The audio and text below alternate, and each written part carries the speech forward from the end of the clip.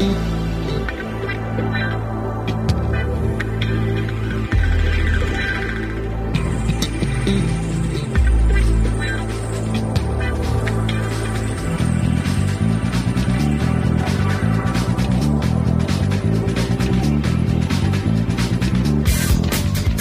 950, the progressive voice of Minnesota. It's FYI Politics with Brett Johnson. It is the last live show that I am going to be doing of 2020, as we have some best of content lined up for you on New Year's Day and New Year's Eve. And then our big new schedule change takes place next week. You've probably been hearing promos about this, as we are adding more live shows to our lineup here on AM 950. And let's run through that whole schedule, because some of these changes are pretty significant, and you might have to change your listening habits here on AM 950. So the way it's going to work is that mornings stay the same. We still got Santita Jackson, who is going to broadcast every day from 6 until 8 a.m. Stephanie Miller, still going to be on the airwaves every day from 8 to 11. Got Tom Hartman from 11 until 2. But then, once we hit the afternoon, that's when the changes begin to occur, as starting this coming Monday, January 4th, the Devil's Advocates radio show, both Dom and Crute, going to be taking over our airwaves every day from 2 until 4 o'clock. Had a chance to meet Dom and Crute when they were in town for Super Tuesday. Great guys. If you haven't heard their show, which currently airs overnights here on AM 950, I think you're really going to enjoy them, as we'll be broadcasting the Devil's Advocates live every day from 2 until 4 o'clock. So your next question might be, well, what's going to happen to your local programming? Well, the answer is that Matt McNeil is going to be getting a newly expanded show that will be airing every day from 4 until 6 p.m. Then from 6 until 7, we've got Native Roots Radio with Robert Pilot, which is going to get its own daily time slot. So from 4 until 7, that's when you'll be able to catch our local programming on AM 950. Again, Matt McNeil from 4 until 6 every day, and Robert Pilot from 6 until 7. Now, if you're wondering, well, what's happening to me? Well, I'll still be part of Matt McNeil's show, as I'll be doing some recurring segments every week that I'm sure you'll look forward to. So I won't be hosting a daily show anymore, but you'll still get your dose of me, I guess, on Matt McNeil's show coming up a few times a week. Schedule change going to help me out, as I got some new projects that I am going to be working on in 2021. So stay tuned for that. But essentially, that's our new schedule when it comes to the afternoons. We got the Devil's Advocates from 2 to 4, Matt McNeil 4 to 6, Robert Pilot from 6 until 7. Broadcast stays at 7 p.m. Then we got Rick Unger, who will now air from 8 until 10, Randy Rhodes from 10 until midnight. And then, if you're a fan of Democracy Now!, catch that early in the mornings every day at 5 a.m. Find that full schedule over at am950radio.com. But I had to go through our schedule, as we are making those big changes that do take effect next week. So, again, you'll still be able to hear me on Matt McNeil's show a couple of times a week. So I won't be completely going away, even though this essentially will be, well, the last live show I'll be doing. Well, not live show, last recorded show I'll be doing here of 2020 until we switch around our local programming. So, being that you are listening to this show on December 30th, I figure we would do a year in review, because believe it or not, by the way, I'm joined by Patrick Lilia on the other side of the production glass, there were other news events that took place besides COVID and the U.S. presidential election. Yeah, I know, hard to believe. And we're going to go through some of those events a little bit later in the show, especially January and February. Those are 2 months you probably forgot about when we were living in a COVID-free world. So we'll be doing that in the second half of the show. But here in segment 1, I want to do something and hold myself accountable to what I did at the end of 2019. So, Patrick, what I did at the end of 2019, in fact, I think I did this on December 30th of that year, I made a blog post on am950radio.com making my political predictions for 2020. And I even promised on that blog post that I would revisit my predictions at the end of this year, and lo and behold, we're going to do that. So as I look back at the predictions I made as of December 30th of 2019, my political predictions, I was actually pretty spot on a few of these and wildly off on some others. So I want to go ahead and read through some of the predictions I made for the 2020 election cycle. Again, I was right on some of these and then completely off on others. So you ready to do this here, Patrick? By the way, did you end up making not like any formal predictions, but were you sitting there and thinking maybe at the end of 2019 or early 2020, this is what I'm predicting might happen politically here for 2020. Did you do something like that at all? I actually thought Donald Trump was going to get reelected, and then I think, we'll talk about why I think he didn't get reelected. Okay, so you sort of made your own predictions, too. Now, I actually have mine written down, so you can lie and just tell me you were right about everything. You could have said, well, I predicted that the Democrats would still have Joe Biden win, but lose 10 seats in the U.S. House. I don't think anyone did that, but you can be on the record and say that. But I take it that wasn't your prediction, though, was it? I predicted the vote totals right down to the last digit. Right down to the last vote. You predicted Donald Trump would somehow get 75 million votes, popular votes. I don't think anyone called that happening either. All right, so let's run through some of the predictions I made on December 30th of 2019, and I'm pretty impressed with myself considering I made all of these predictions prior to the major news events we saw happen in 2020. So we'll start off here at the state level and the state Senate, since that was the big battle in Minnesota politics in 2020. Who was going to control the state Senate? Now, heading into the 2020 election cycle, the Republicans held a very narrow 35-32 majority, and the DFL was pretty optimistic that they were going to be able to flip enough seats to retain their majority. And I was pretty bullish on those chances, too. So here we go. Here are my predictions for the state Senate in Minnesota. My original call was that the Democrats were going to flip 4 seats while Republicans would flip none. In essence, I was guessing that the DFL would have a 36-31 majority in the state Senate. Obviously, I was wrong on that, as it was Republicans who actually now have a 34-31-2 majority. The reason I put that little 2 in there is that, we had Tom Bach and David Tomasoni, 2 former DFLers, declare their independence from the party. So while it looked like we might have just a 1-seat Republican majority, it actually is now 3 seats with both Bach and Tomasoni leaving the DFL to join their new independent caucus. Gee, would have been nice if they had done that before the election. So the main reason I was predicting, at least originally, that the DFL was going to flip 4 seats was that I thought they would have a lot of pickup opportunities in the suburbs, especially that Warren Limmer seat up in Maple Grove. But as I talked about many times on the show, after November 3rd, that race ended up coming about 900 votes short for the DFL to flip that seat. Democrats also lost a seat in Burnsville.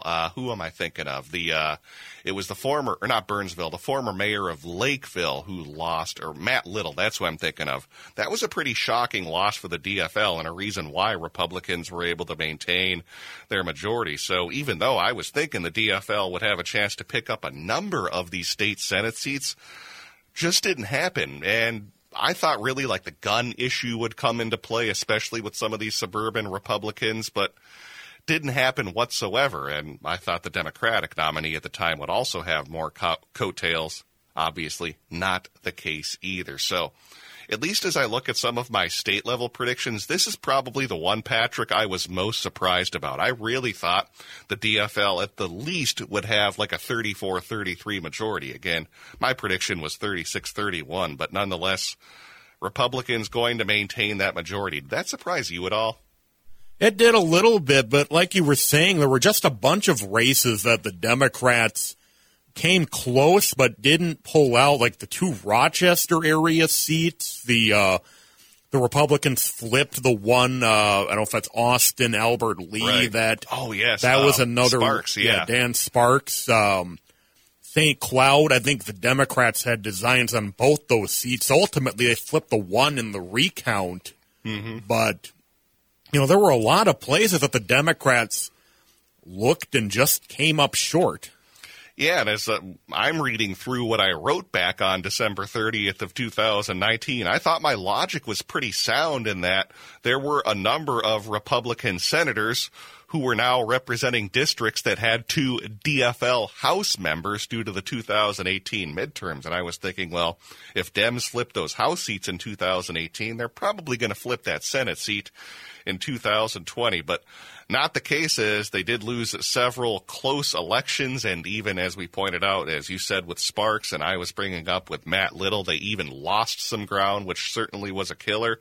And in fact, if the DFL had not lost those 2 incumbent seats, they would be in the majority right now. So as I'm actually looking at this through, I said the DFL would flip 4 seats. They ended up only flipping 3.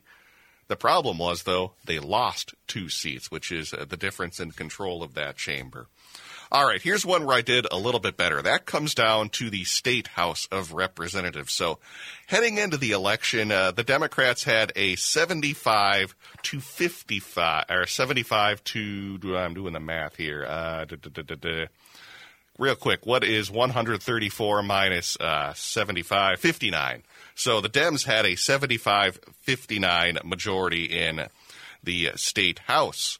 Now, I was predicting that the Republicans would flip 6 seats, Democrats would flip 2, and that would overall lead to a net gain of 4 for the GOP. I was not far off on this.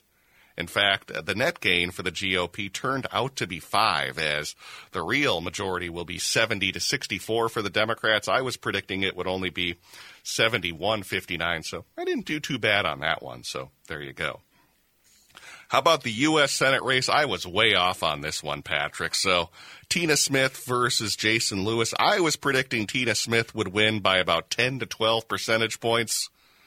Tina Smith won by, what do you say, like only 5 points, something like that? Yeah, I think so, because Biden won, I think it was by 7 or 8, and he was doing quite a bit better than Tina Smith was.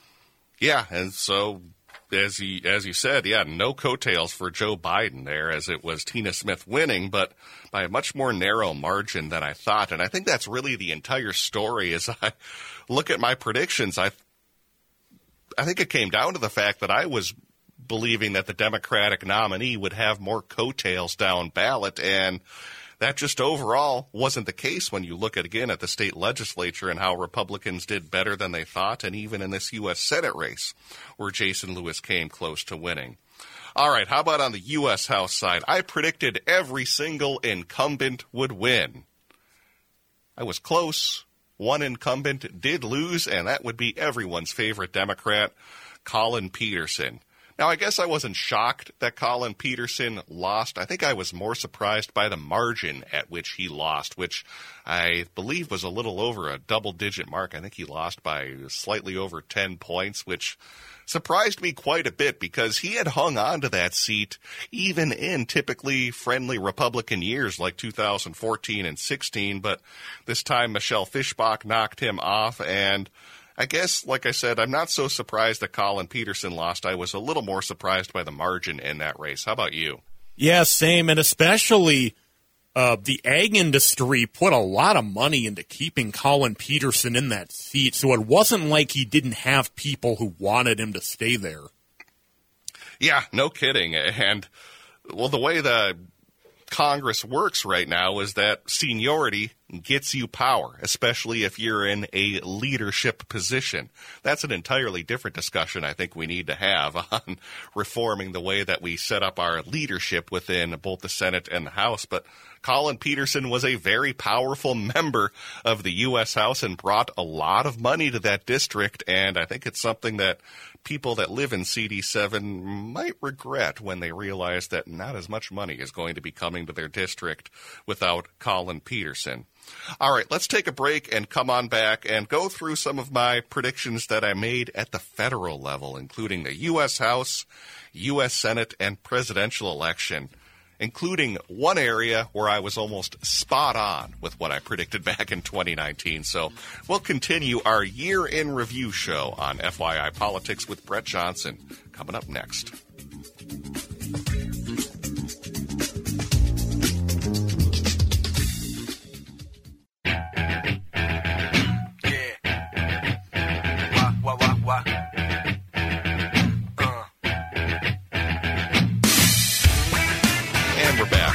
FYI Politics with Brett Johnson. It is my last show of 2020, at least the last new show of 2020, until we have our big schedule change next week, where I'll be part of the Matt McNeil Show, which will be airing weekdays from 4 until 6 p.m. You can find our full, new, revamped schedule that will be taking effect on Monday, January 4th over at am950radio.com. So, on my last show of 2020, figured I would review some of the predictions I made back on December 30th of 2019. That would be 1 year ago today.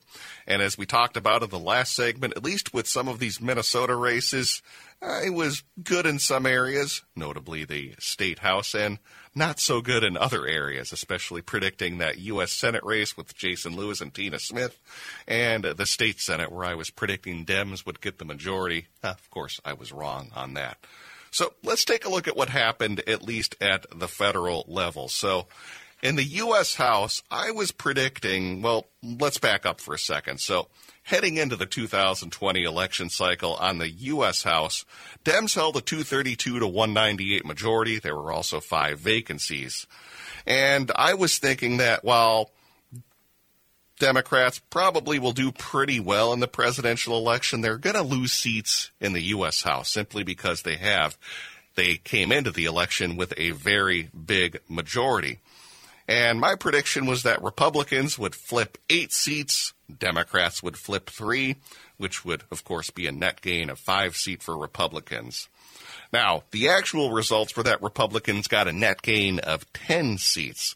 But I'm still actually pretty happy with my prediction here, Patrick, considering that most people were predicting that Democrats could gain anywhere from 10 to 12 seats.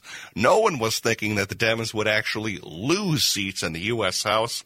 Turns out I was correct with that prediction I made back on December 30th of 2019. So I'm pretty happy with myself in terms of my prediction.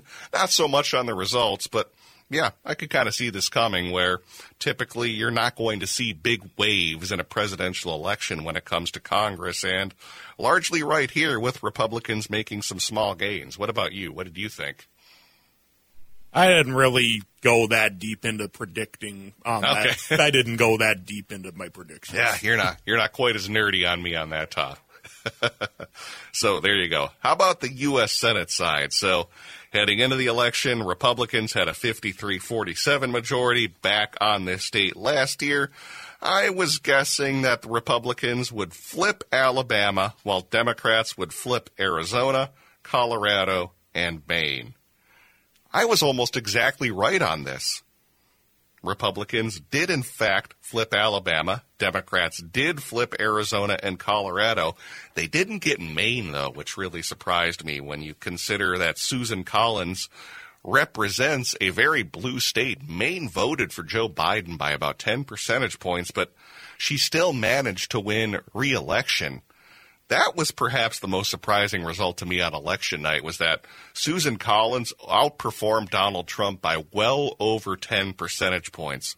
I thought, especially with that Kavanaugh vote back in 2018, she would be toast in 2020. But ticket splitters still exist.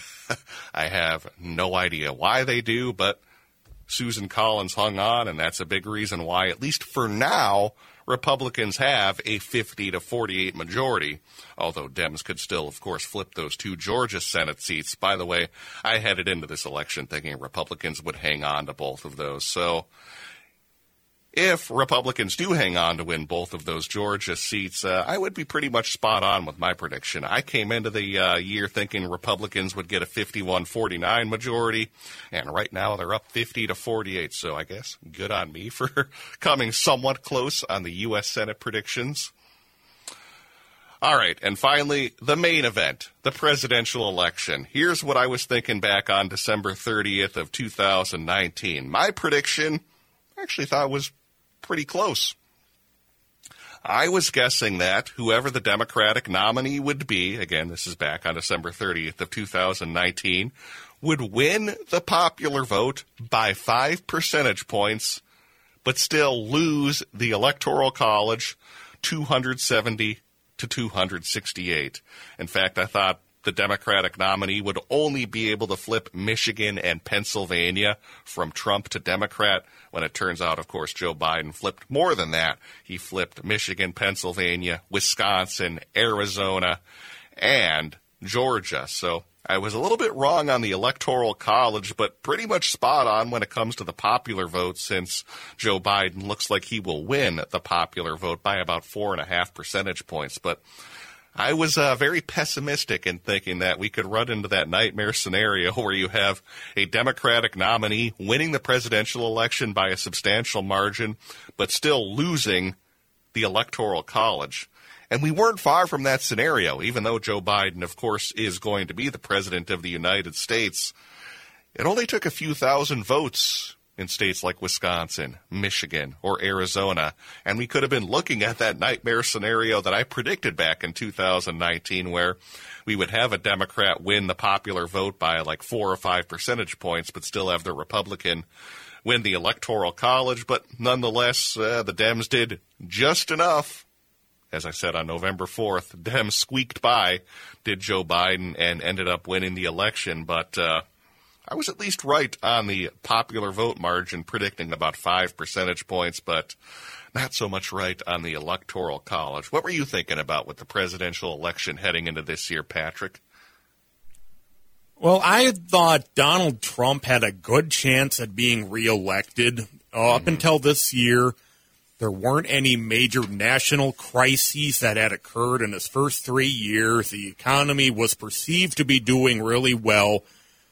And then the coronavirus came in. And someone who I associate with on a message board had an opinion that I thought made a lot of sense. He said, Donald Trump, when the coronavirus hit, it showed people just how selfish he is, how much he only cares about himself, how he really could not give a crap about who got this and who died and anything that happened regarding the virus. And that got a lot of people off the fence or who weren't going to come out to vote.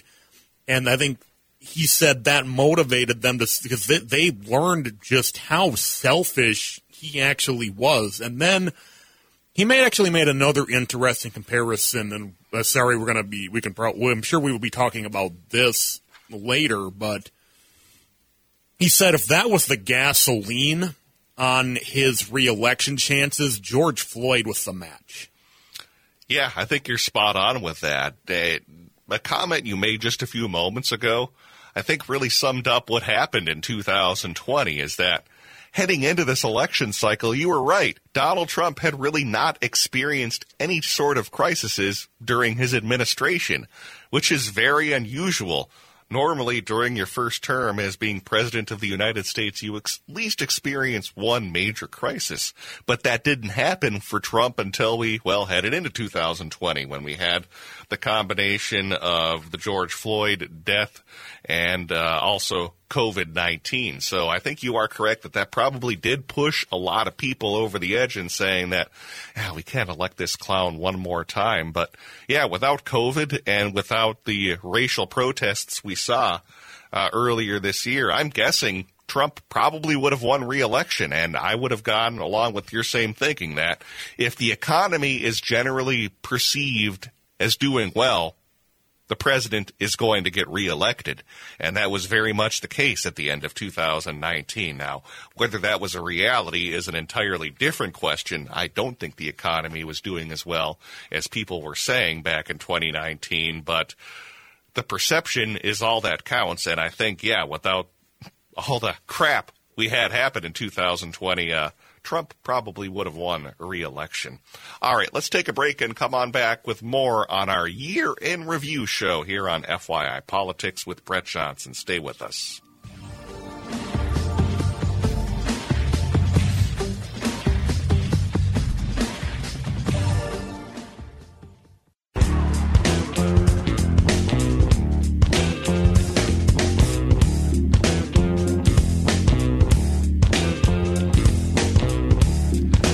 We're back on FYI Politics with Brett Johnson. It is the last new show I'll be doing of 2020, as we have some best of content lined up for the next two holidays, New Year's Eve and New Year's Day.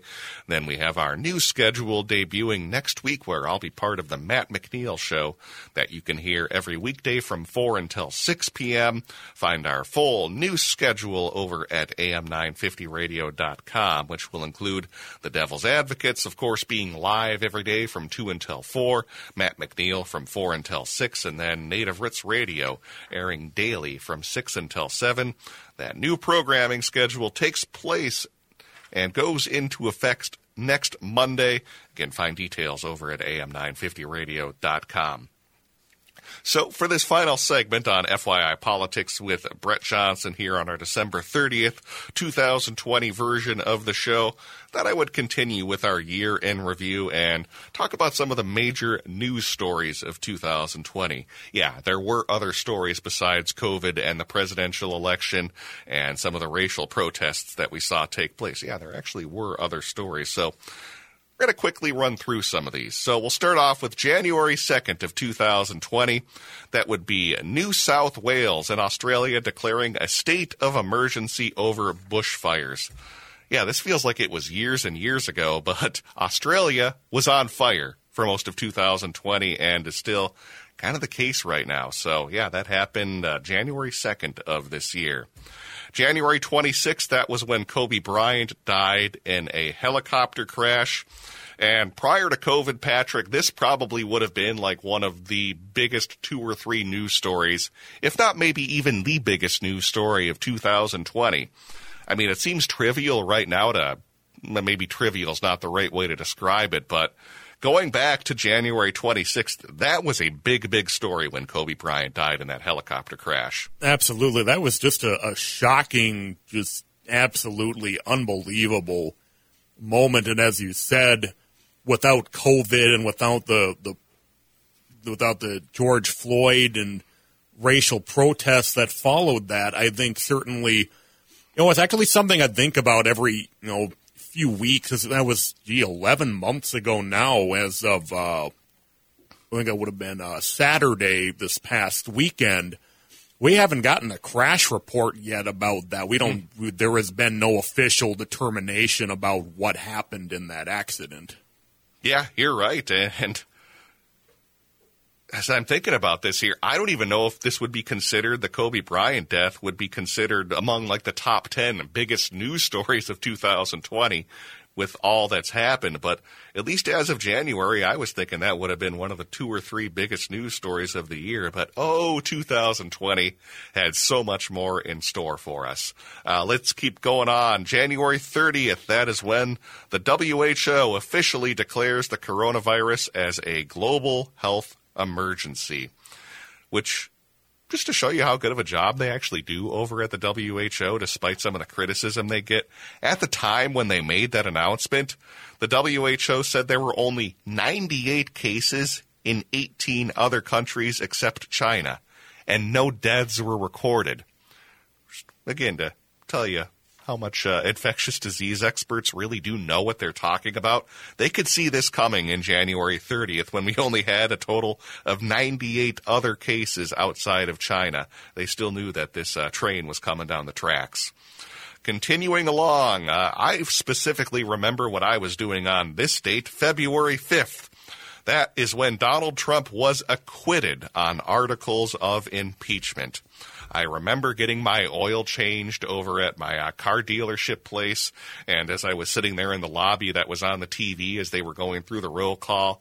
The only real surprise was when Mitt Romney did end up voting to convict Donald Trump, but for some reason that image definitely sticks in my mind of me sitting there in the car dealership watching those impeachment votes come in the U.S. Senate. Do you remember what you were doing on that date, Patrick? Not really, because I think like you, we already knew that there was no chance he was actually going to be convicted. So I just kind of had already okay, it's just a formality at this point. Mm-hmm. Continuing along, this took place on February 18th. So if you thought Donald Trump was bad with some of the pardons he's issued over the past few days with Jared Kushner's dad and all, how about February 18th? Remember this, when Trump commuted the sentence of former Illinois Governor Rod Blagojevich. Why? I'm still completely baffled as to why Trump would commute Rod Blagojevich's sentence. It makes no sense to me whatsoever. He's a Democrat, probably not someone who likes Donald Trump, but it's like he just went out and intentionally just pardoned and commuted the sentences of all the worst humans in the world, Rod Blagojevich among them. That took place back on February 18th, well before we saw the latest rash of pardons. Yeah, I forgot about that one until I looked at that list. Did you remember Blagojevich getting pardoned at all? Yeah, and that was actually one of the rare occasions that both Democrats and Republicans are like, what are you doing? Yeah, no kidding. Continuing, let's go to February 29th. This one is not centered around the U.S., but I just found this interesting. Luxembourg, of course a small European country, becomes the first nation in the world to make public transportation free. In order to tackle pollution and traffic congestion, Luxembourg abolished fares for trains, trams, and buses, becoming the first country to do so. The government also said the move aimed to support people with low incomes or the minimum wage. Very nice gesture and a good idea, just unfortunately, they did that on February 29th, only days before the world completely shut down. But I can't even imagine the most liberal city in the United States making public transportation free, let alone an entire country. Just shows you what a different place some of those European countries are at compared to the United States. All right, March 4th. That would be Super Tuesday, where Joe Biden largely turned around his presidential election that day. In fact, I remember when I was broadcasting with the Devil's Advocates and Dom and Crute over at the Park Tavern in St. Louis Park, all of us were completely shocked that Joe Biden won Minnesota on Super Tuesday. I don't know how you felt about that, Patrick, but I thought for sure, being that Bernie Sanders had won Minnesota by such a wide margin over Hillary Clinton in 2016, I thought 2020, he's got to be a shoo-in to win our state. But turns out we were a Biden state of all things. Not a Klobuchar state, not a Bernie state, but we ended up going for Joe Biden. And that was a theme that entire Super Tuesday night, where we just had Joe Biden racking up victories where no one thought he would even finish in the top 2 or 3. That was really a stunning night to me politically, and solidified, of course, Joe Biden as the Democratic nominee. Absolutely. I had that same thought because I think there were other states where that same thing happened. I don't want to name any because I'll probably be wrong about, but there were a couple other ones that looked like they were going to certainly go for Bernie at the very least, and they didn't. And, certainly I think over that weekend, it did end up being such a huge boost for Biden when Pete Buttigieg turned in his, I'm trying to think of a funny way to say that he dropped out of the race, and Yeah, I know where you're going with that. Yeah, a lot of candidates essentially dropped out of the race after Super Tuesday just by those very surprising Biden results. So that was March 4th, Super Tuesday of this year. All right, we'll do a few of these rapid fire since we are running a little bit short on time. March 9th, that is when the Dow Jones suffered its worst single-day point drop ever. That was really a big event that happened over not necessarily one day, but almost a 1-month period where the Dow Jones was close to 30,000. And by the time we got, I think, towards late March, it had dropped to about 20,000, losing almost 1/3 of its value in about a 1-month period. That was an even bigger drop than we saw during the Great Depression. March 11th, this, I think, is when COVID really hit home for a lot of people. Here's why. March 11th is when we had the combination of Tom Hanks getting confirmed for having COVID-19 and the NBA pausing their season. Those two events that took place on the same night, I think, Patrick, really set the stage for people realizing that COVID-19 was going to be deadly serious when we had, Tom Hanks getting COVID and the NBA canceling their season. Absolutely. And on the local level, if you recall, we had the girls and boys basketball tournaments getting canceled mid-tournament. So they'd already played some games, and they'd started working their way toward determining state champions in those sports, and they said, we got to stop. We can't keep playing. It's over. We're done. Yeah, that's right. I remember St. Patrick's Day also being big as well, since I think that was the date when restaurants officially had to close. So, yeah, that mid-March period was very, very tumultuous, to say the least.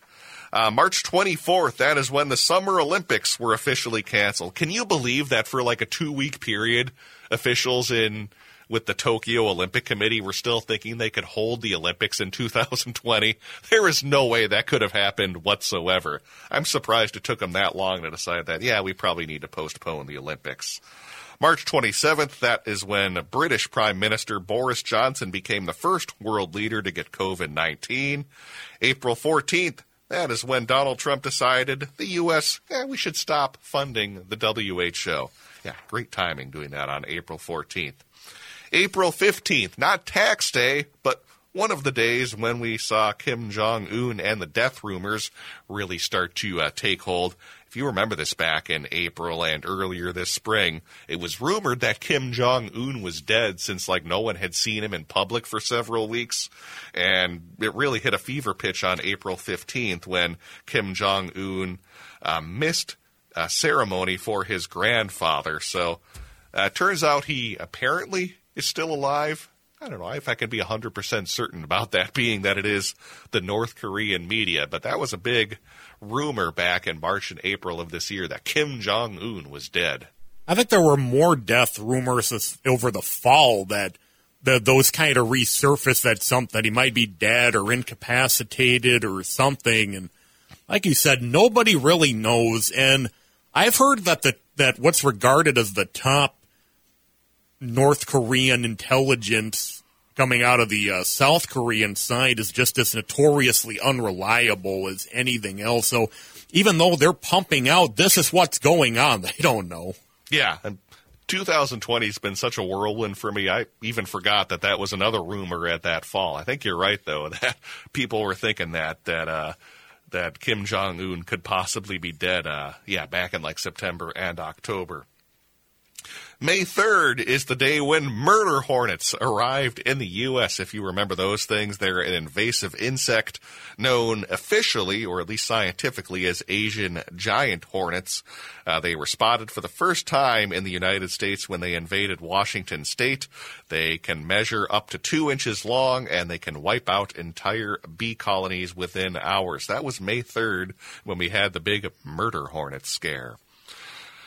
May 25th, that is unfortunately the day when George Floyd was killed in police custody, leading to global protests and a real summer of protesting and reckoning for, I think, a lot of people around the country, and at least changed the trajectory of the Black Lives Matter movement and a lot of racial justice movements.